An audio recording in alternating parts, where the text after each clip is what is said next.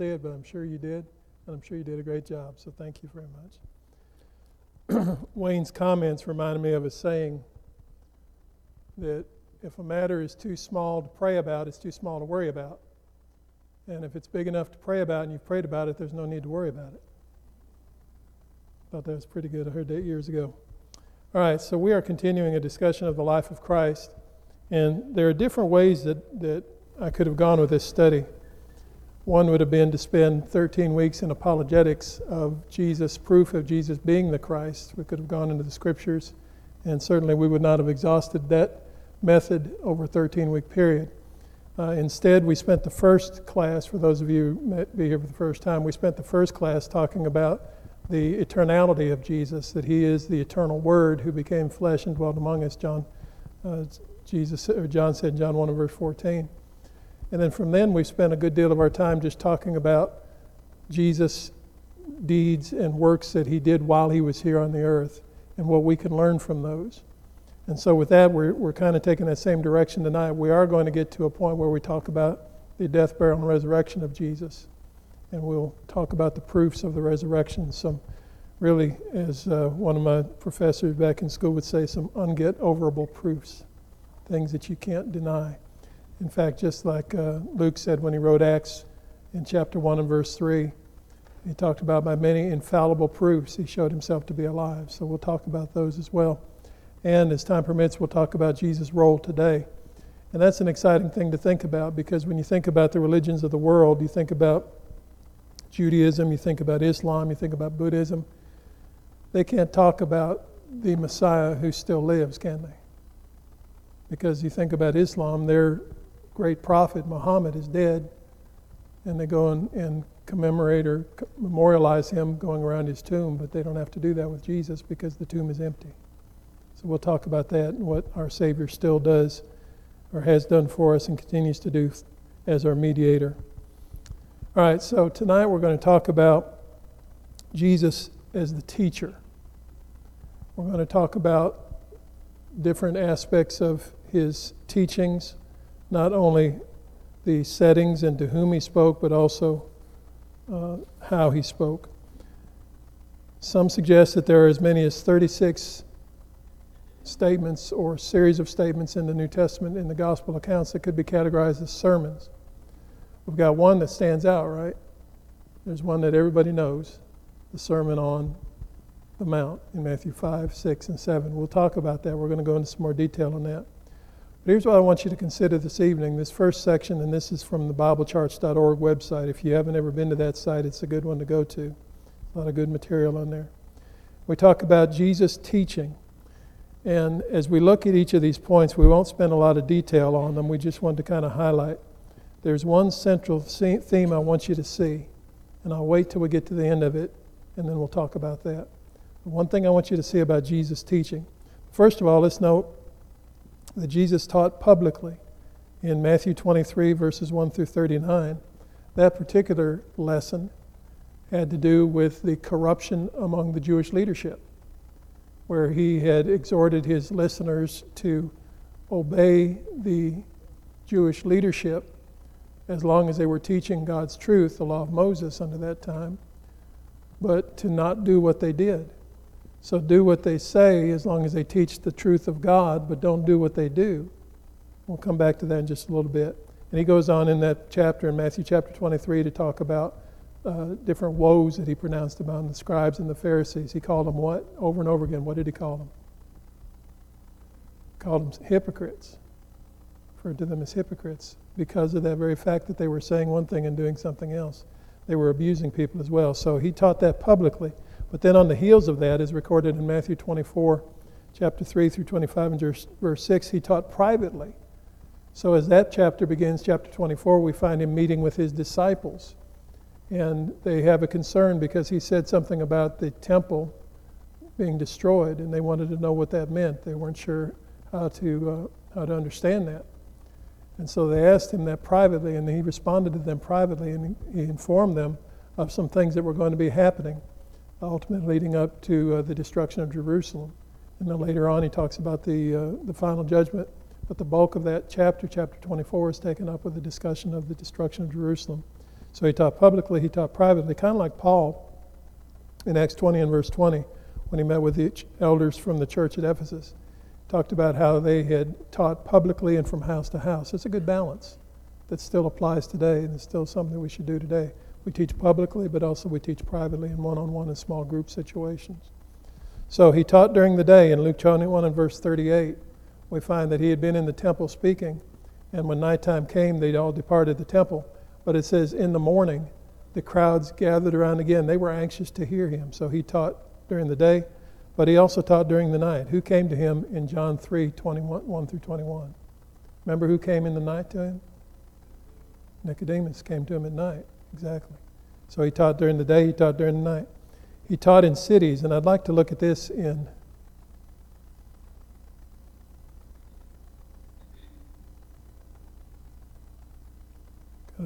equipment malfunction here, Billy. There we go. Okay. Let's look at that in John chapter 7.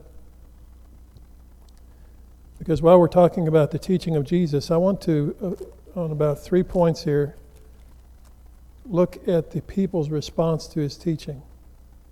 In Matthew chapter 7, the passage is in verses 14 through 29. Excuse me, John chapter 7. I said Matthew. It's in John chapter 7, 14 through 29.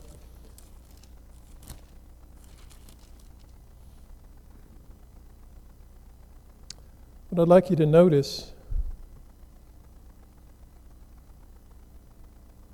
is in verse 15.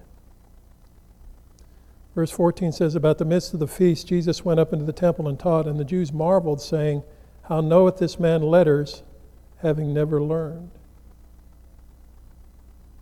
Okay, so they were rather astounded because, why? Because Jesus was illiterate? Is that what he means by saying? Was that what they meant by saying he hadn't learned letters? I mean, he couldn't read or write? No, that's not what that means. So what are they saying? He hadn't learned what? He hadn't learned from their schools. There were two primary Jewish schools during that time. One was by a rabbi known as Shimei, and the other was by a rabbi named Hillel. They were the two primary preaching schools, if you please, of the day. And Jesus hadn't attended their preaching schools. And I'm not saying that I have anything against preaching schools, understand? Okay, I'm not saying that at all. But he didn't follow their traditions. And it's kind of reminiscent when, after the church was begun and the apostles, you come to Acts chapter 4, Acts chapter 5, and the apostles were brought before the Jewish leadership, and it says that they took note of them because they had been with Jesus, but also they recognized that these were unlearned, as they said, unlearned and ignorant men. Does that mean they couldn't read or write? Does that mean that they were illiterate? No, it doesn't mean that at all. They thought anybody who didn't grow up in their schools was not worthy of even standing there talking to them. So they were amazed that they had such knowledge of that. In this case, they were amazed, how can Jesus know so much when he's never really learned anything? But he had learned. And that's what he says in verse 16, my doctrine is not mine, but his that sent me. So Jesus taught in the cities, he taught in the countryside. Matthew 5:1, when we get to the Sermon on the Mount just a little bit, we'll see exactly where he was. He was out in the countryside. He was out on a mountain place teaching. Let's see where I'm at up there. He taught his own people in Matthew 13:54 through 58. Let's go look at that, because again, I want to notice the reaction. When we say his own people, we're talking about the people of Nazareth. So this is in Matthew 13:54 through 58. It came to pass when Jesus had finished these parables, he departed thence. When he was coming to his own country, he taught them in their synagogue, insomuch that they were astonished, and said, whence hath this man wisdom and these mighty works? So again, they don't understand because he didn't go to the schools. But they took it a step further. Is not this the carpenter's son? Is not his mother called Mary, and his brethren James and Joseph and Simon and Judas, and his sisters, are they not all with us? Whence then hath this man all these things? In other words, he's just an ordinary guy who grew up in the carpenter's home. How did he get all this knowledge? Well, if they had investigated, they would have found out. If they actually would have sat and listened to him carefully, they would have discovered, because again, as we just saw from our passage in John 7, he said, my doctrine is not mine, but his that sent me. He taught the words. He's going to say that when we get to that in just a little bit. He taught the words of the Father. That's where his knowledge came from. If they would have investigated and listened carefully to him, they would have discovered that. In fact, in John chapter 5, when Jesus is addressing the Jewish leadership who was opposing him, he said, search the Scriptures, for in them you think you have eternal life, and they are those which testify of me. So in other words, if you would just open up the law of Moses, you would see who the Messiah was to be, and you would see me fitting those prophecies of the Messiah. So they thought that perhaps he couldn't really know anything because he was just one of them. And so verse 57 says they were offended at him. Somebody have another version, verse 57 in the King James says they were offended in him. Does somebody have something else? Does everybody say offended? Matthew 13:57. Does anybody have anything other than offended? They took offense at him. Okay. So they took offense. Well, why did they take offense? They thought maybe he was making it up because he was just one of them. But Jesus' response to that was, a prophet is not without honor, save in his own country and in his own house, and he did not many mighty works there because of their unbelief. So again, we see the response to that. And there are a variety of responses to Jesus' teachings, which we'll see as we go through. In John chapter 4, 4 through 42, he taught people of other races.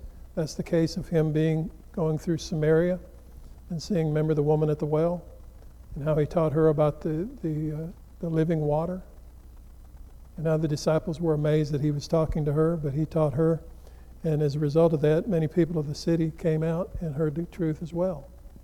So he taught people of other races as well as his own people.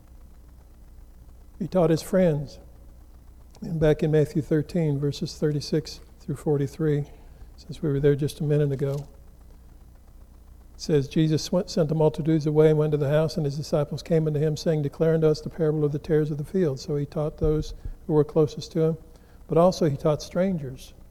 In Matthew chapter 15, verses 21 through 28, he went into the coast of Tyre and Sidon, and that's when the Canaanite woman came out whose daughter had the demons in her.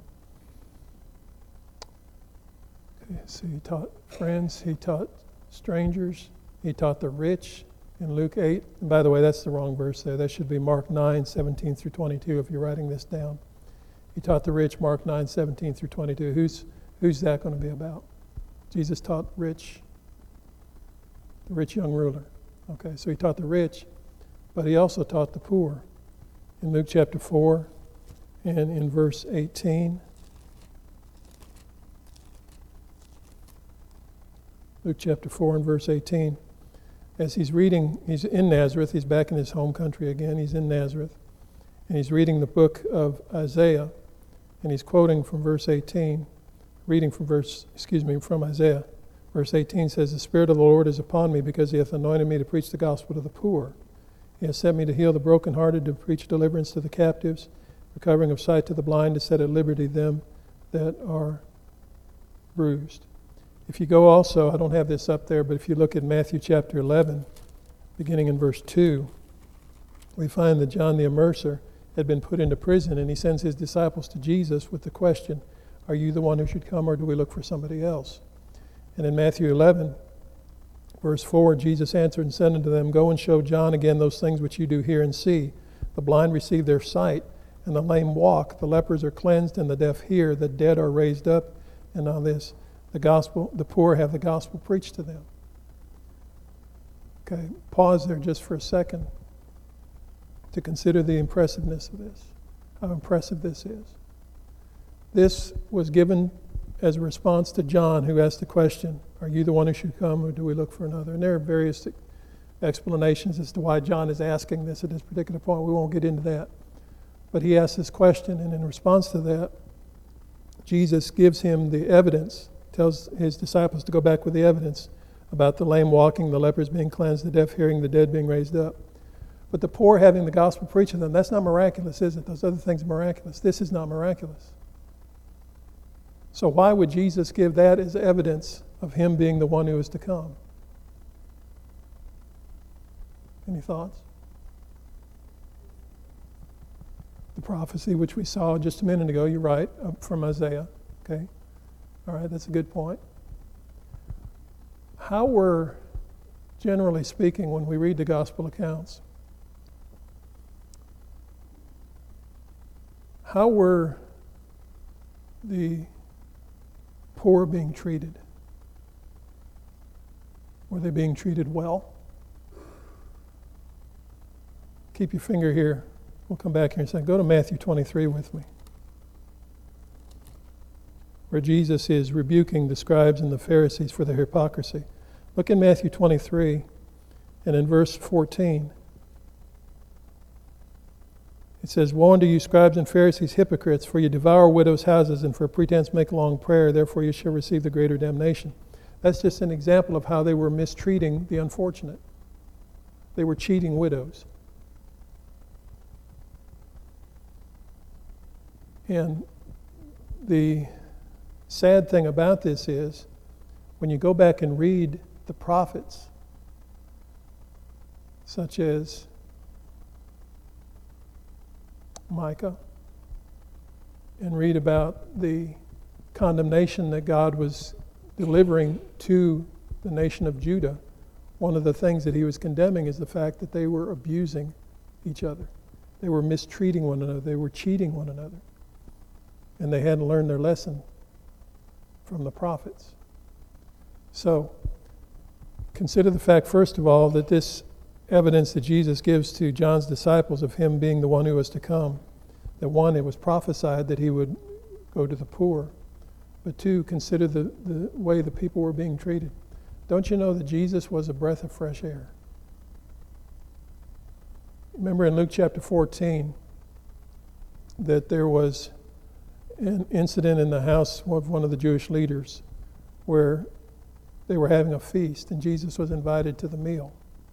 And when he walked in, he looked around. What did he see? He saw everybody running for the best seats in the house, the seats of honor. In those days, the tables would be set and there would be seats of honor like a dais, kind of like if we were honoring somebody. The head table, yeah. And they all ran for that because they figured who else, kind of like, back in Esther's day, Haman, kind of like him, and saying, who else would the king want to honor but me? So they figured, well, we deserve to be at the front table. And Jesus observed that. And he noticed, he went and told them specifically, he said, try this out. Go out and find people who can't pay you back and invite them to come eat with you. You see, Jesus really couldn't have cared less about political priority or political power, could he? It wasn't about what you can do for me. It was about what did he come to do? He came to do what? Seek and save the lost. In Matthew chapter 20, he taught us to be servants. Why? Because he's a servant. The greatest in the kingdom of heaven is what? The one who serves. Why? Because our master serves. What did he prove in John 13 when he washed the disciples' feet? He illustrated that, didn't he? About the need to be a servant. So I think it's interesting, not only the prophecy, but also when you consider the way people were being treated by those who were supposed to be their religious leaders. Jesus stood out like a bright light in a dark and cold and angry world because he didn't care who you were. He loved you anyway. And I think that's impressive to me. He didn't check somebody's bank book before he taught them. He didn't ask them how much they could put in his collection plate. He taught them anyway. All right, so he taught the poor. He taught public officials in Luke 19, verses 1 through 27. Just a quick reference to that.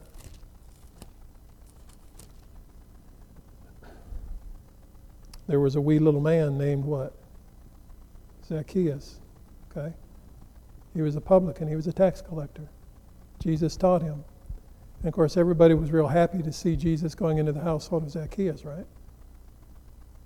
No, not at all. They were very critical of him for doing that because he had been hanging around with the publicans and with the sinners. But he also taught private citizens. I've got a reference there to Luke 23:27, verses 27 through 31. Of course, that would categorize all the others as well. But there he's just talking about the teaching those who were following him to the cross. He taught military personnel, Matthew 8:5 through 13. That's the case where the centurion had the servant who was sick, and he asked Jesus if he would heal him. And Jesus was willing to go to his house, and the centurion said, "No, I'm not worthy for you to come into my house. Just say the word and he'll be healed."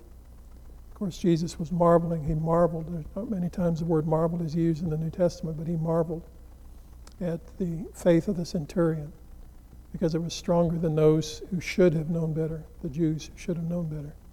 He was impressed with that, and the man's servant was healed. So he taught military personnel. He taught civilians. He taught religious leaders. Matthew 9, verses 11 through 13. Let's take a look at that.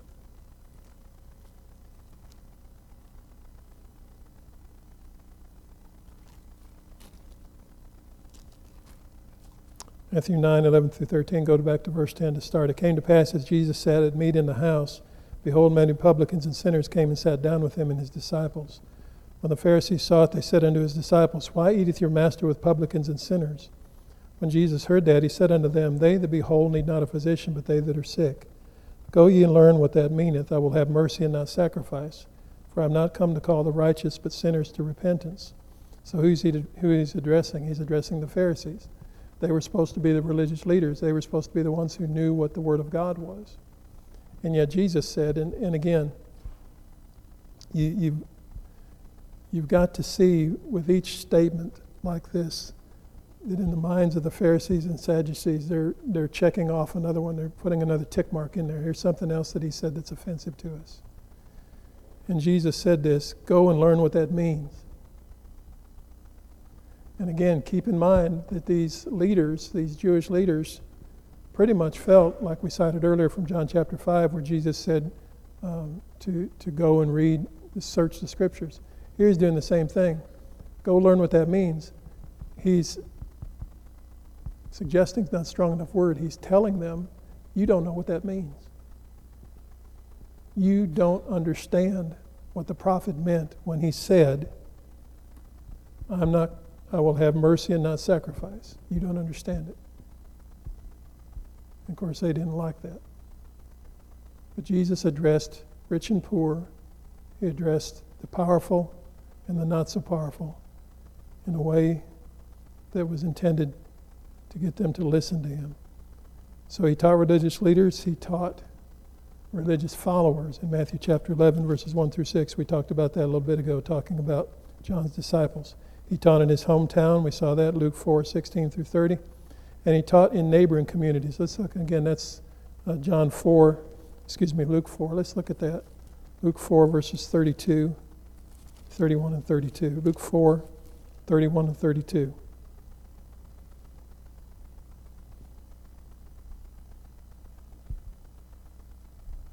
This is right after they tried to murder Jesus in verse 29.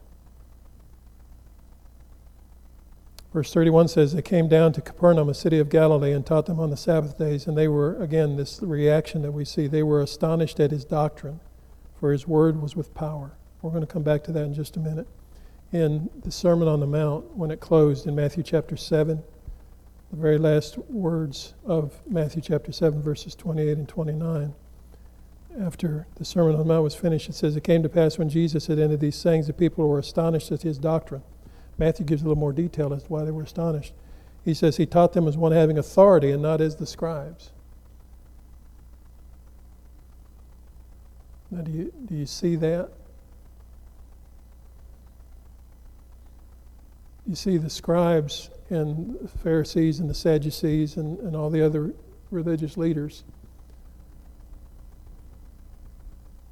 By this time, they had incorporated their traditions into law.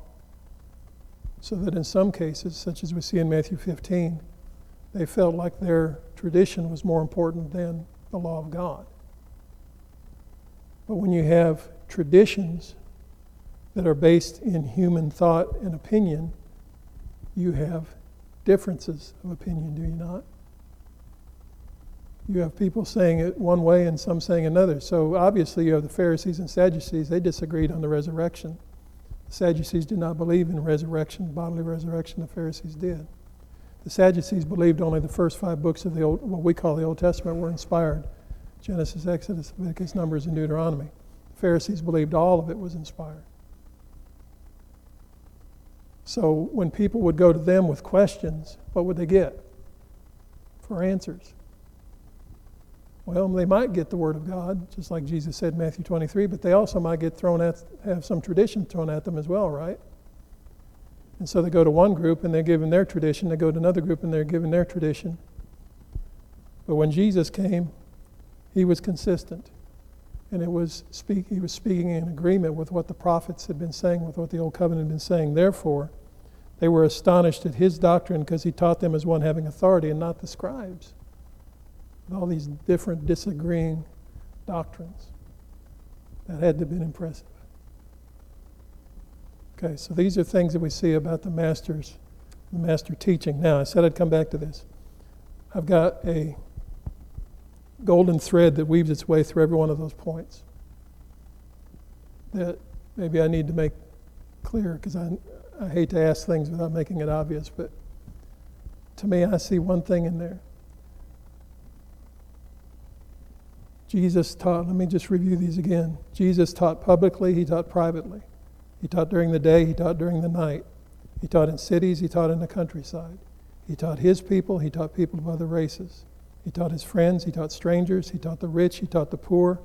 He taught public officials, he taught private citizens. He taught military, he taught civilians, he taught religious leaders, he taught religious followers.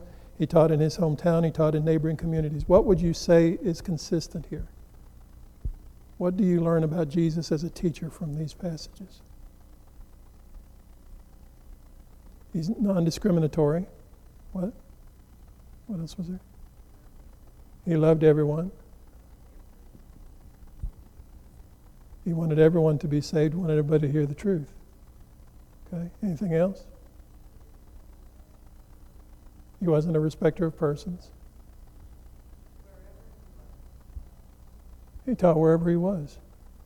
Okay. Is everybody getting the application here? If our master teacher, was it Will Rogers who said, I never met a man I didn't like? We might say Jesus never met an opportunity to teach that he didn't take. No matter where he was, no matter who it was, he was going to take an opportunity or make an opportunity to teach the truth of God. Does everybody get the application? If he's our master teacher and that's the way he taught, what should we be doing? Right, same thing. There's no place for us to be determining beforehand who we should teach and who we shouldn't teach. What did Jesus see when he looked in the face of the poor, the rich, whatever color skin that person had, whatever political position that had? When he looked into their eyes, what did he see? He saw souls. Do we see the same? So that's a lesson that I think would be good for us to take from this, among others as well. But I think to remember through all these things, the thread that ties all this together is the fact that Jesus just taught. And he took every opportunity and made every opportunity he could to teach. So with that, let's talk about how he taught, or what he taught maybe. He taught the truth of God, John 8 and verse 32, because it's the truth that shall make you free. So that's what he taught. He taught the words of God. That's the wrong verse. It should be John 8:28. I want to take a look at these since these are only one verse each. Let's take a look at these. John 8 and verse 28. Jesus, first of all, taught the word of God, truth of God. Now we're going to say that he taught the words of God. John 8 and verse 28. Jesus said unto them, when ye have lifted up the Son of Man, then shall you know that I am, and that I do nothing of myself, but as my Father hath taught me, I speak these things. John 12 and verse 49. Same point. John 12 and verse 49. I have not spoken of myself, but the Father which sent me, he gave me a commandment, what I should say and what I should speak. Jesus taught the truth of God. Jesus taught the words of God. Jesus taught the love of God. John 3 and verse 16. God so loved the world that whosoever believeth in him, he gave his only begotten Son, whosoever believeth in him should not perish but have everlasting life. Jesus taught the will of God in John chapter 6 and in verse 36.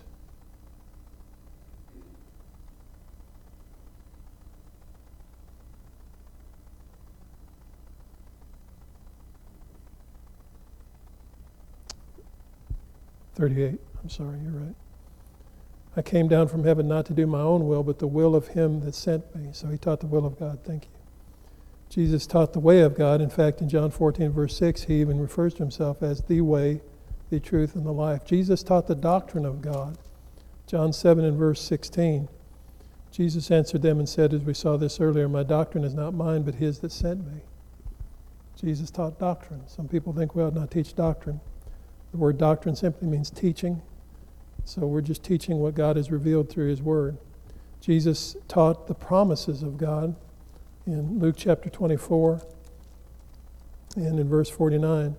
Behold, I send the promise of my Father upon you, speaking to the disciples, but tarry ye in the city of Jerusalem until you be endued with power from on high. Jesus taught with power. We saw that earlier from Luke 4 and verse 32. And we also saw Matthew 7:29 that he taught with authority. So again, if he is our master teacher, our example, and he is, 1 Peter 2:20 and 22, he is our example that we're to walk in his steps. And he showed us in his actions that we are to just spread the word, just teach the word. I mean, what was that parable about in Matthew 13, the seed being taken out? In Luke's account, Luke 8:11, it says the seed is the word of God. What's that parable about? Remember the sower went out to sow? Different types of soil, some along the wayside, some on the rocky, some on the thorny, some in the good. What's that parable about? Parable of the sower. What's it about? Different types of people. That's one way to look at it, true. What's another way to look at it? What did that sower do?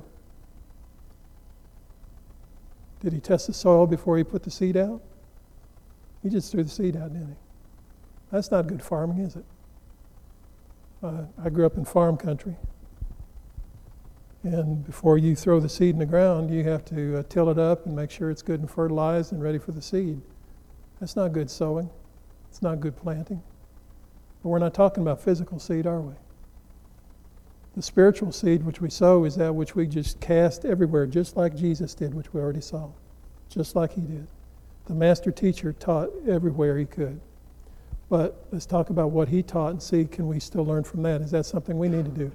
Do we need to teach the truth of God? Do we need to teach the words of God? Do we need to teach the love of God? Do we need to teach the will of God, the way of God, the doctrine of God, the promises of God? Do we need to teach with power and with authority? Yes. Let's look at this in 1 Corinthians chapter 2. Paul's talking about his work as a preacher of the gospel. In 1 Corinthians chapter 2, beginning in verse 1,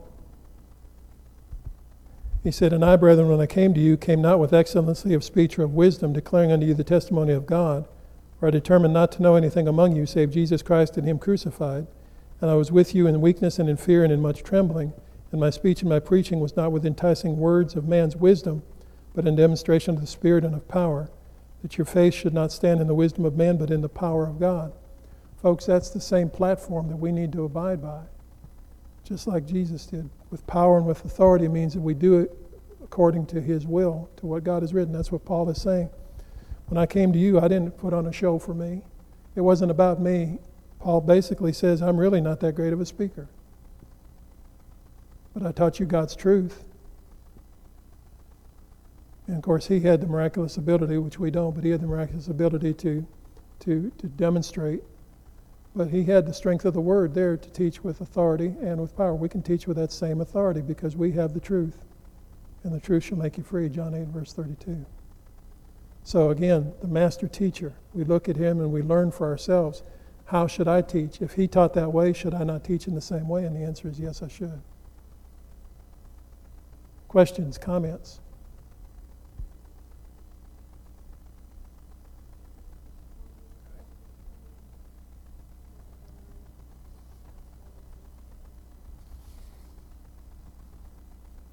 Okay.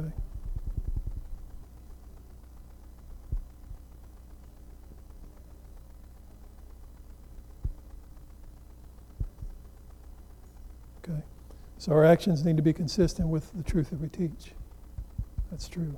And again, that was the problem with the Jewish leaders of the day, and that's where Jesus stood out, because what he said, what you saw is what you got. What he said, he stood by.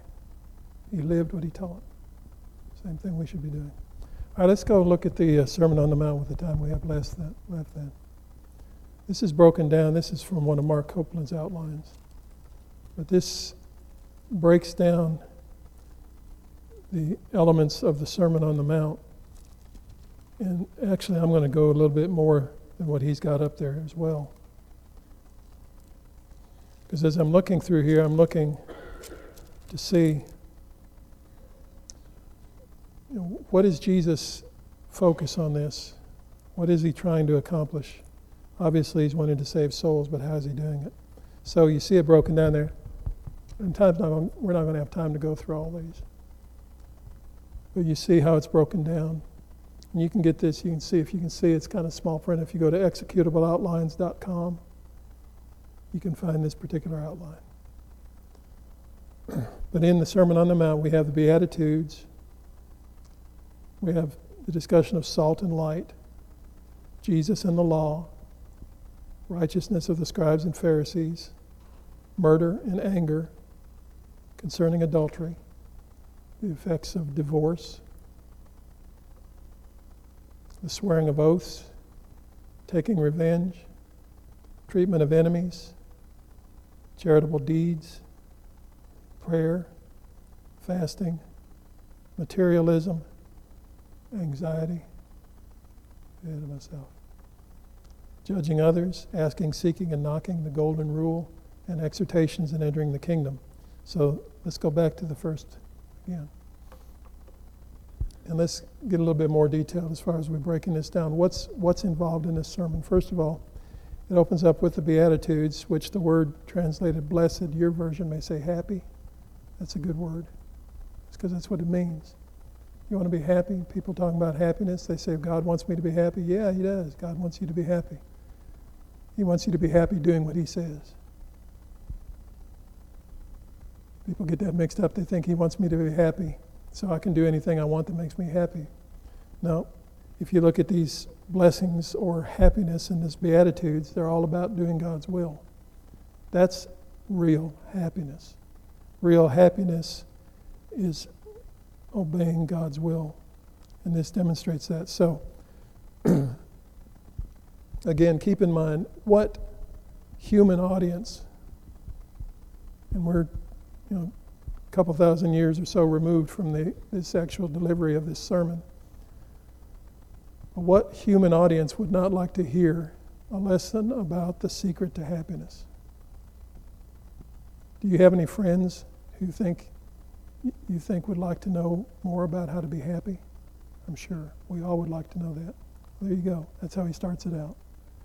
And again, consider that many of these people who are listening to him have been oppressed, not only by the Romans, but by their religious leaders as well.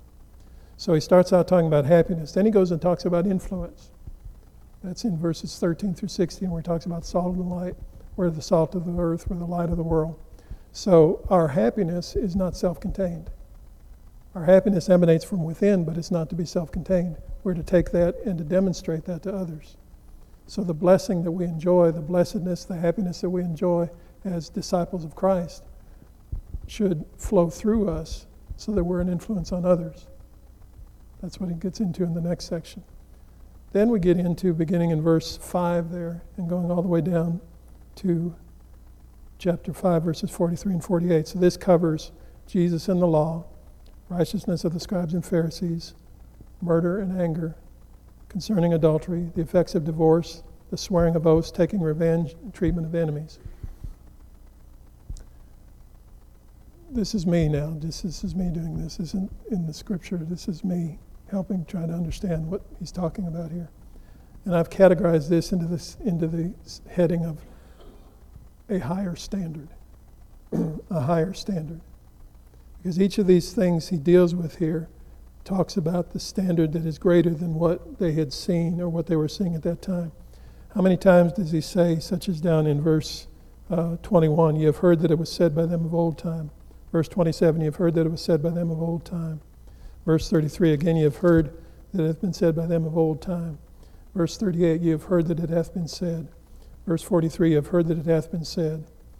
So what Jesus is doing in this particular section of the sermon, he's already said, here's the secret to happiness. Show that to others in your influence. Now, live by a higher standard. Go to a new level. In fact, what did he say as that section begins? In verse 20, he said, I say unto you that except your righteousness shall exceed the righteousness of the scribes and Pharisees, ye shall in no case enter into the kingdom of heaven. Well, we've already seen what the righteousness of the scribes and Pharisees was. It was hypocrisy. They didn't do what they said. They didn't do what God said. They said one thing and did something else. So this whole section I've categorized under the heading of higher standard. You've got a higher standard to live by. Exceed what you had heard. Exceed what the Pharisees and scribes had set up in their traditions. Go beyond that and follow this higher standard. Okay, then the next section is Matthew 6, 1 through Matthew 6, 18, where he's talking about charitable deeds, prayer, and fasting. Of course, in each of those, he's talking about the hypocrites who were doing these things to be seen of men. So the heading that I put these three under, charitable deeds, fasting, and prayer, is the heading of service from the heart. Because apparently, from what we read, the Jewish religious leaders had turned religion into something that was heartless, just to go through the motions. And that's exemplified by what Jesus says in these three passages. The person giving their alms so that everybody could see what they were doing, the person praying so that everybody could see what they were doing, the person fasting so that everybody could see what they were doing. So categorize these three sections from Matthew 6, 1 through Matthew 6, 18 under the heading of service from the heart. So another section, Matthew 6, 19 through 24, talking about materialism, talking about priorities. So you're seeing the flow of this. Happiness, influence, higher standard, serve from the heart, set your priorities right. And then he goes into trust in chapter 6, 25 through 34. So you set your priorities right. When I set my priorities right, it means that I'm not trying to get the attention of men, I'm seeking the approval of God. In seeking the approval of God, sometimes men may not like that. But it doesn't matter if they like it or not, because God will take care of me. That's trust. That's Matthew 6, 25 through 34, which ends, verse 34, take therefore no thought for the morrow shall take thought for the things of itself. Sufficient unto the day is the evil thereof. Don't worry about those things. God will take care, no matter what man does. And then we got the section on judging others. Still fitting into this flow of this sermon that we see, is he's dealing now with self-examination first. Because what were the scribes and Pharisees doing, and Sadducees, what were they doing? They were looking at your problems instead of their own. He does not prohibit making judgments. In John 7:24, Jesus said, judge righteous judgment. Judge not according to appearance, but judge righteous judgment. We are not prohibited from making judgments. But in making judgments, we're to first look at ourselves, kind of like Paul said in Galatians 6 and verse 1. They were to go to the brother who is in sin, and we're to look first at ourselves. So that's the point he's making here. Don't be like those scribes and Pharisees who are all the time pointing the finger and won't ever look at themselves. You look at yourself first. Make sure you have your life in the proper way. And then we get back to the matter of trust, 7 through 11, asking, seeking, and knocking. And then the golden rule speaks for itself, Matthew 7 and verse 12. And then finally, the emphasis as the sermon closes with obedience, which is a great way to end a sermon. Just like Brother Wayne did tonight when he talked about, just like Kyle does every time he preaches, when he talks about obeying the gospel, telling people what to do to become Christians, stressing obedience to the gospel for the remission of sins. That's how Jesus ended the Sermon on the Mount, with obedience, talking about those two men who built, one who built on this rock, one who built on the sand. Okay, how's that for timing? All right, we will, next week we're going to talk about the opposition that Jesus faced, the Jewish leadership, and some more about them, but also we're going to dovetail from that into relationships. We're going to talk about not only those who opposed Jesus, but how he dealt with them, as well as how he dealt with his disciples, how he dealt with his family, and so on. So let's bow together as we pray. Father, we're thankful that we had the opportunity tonight to study your word, and we're thankful that you bless us and allow us this time. We pray that we'll honor you as we go from this place, and that each day we'll remember that you have given us a great blessing to be your servants and in your kingdom. May we glorify you in what we say and do, and may we lead others to you. The teaching of your word, may we set a godly example before them so that they want to know more about you. Pray in Jesus' name.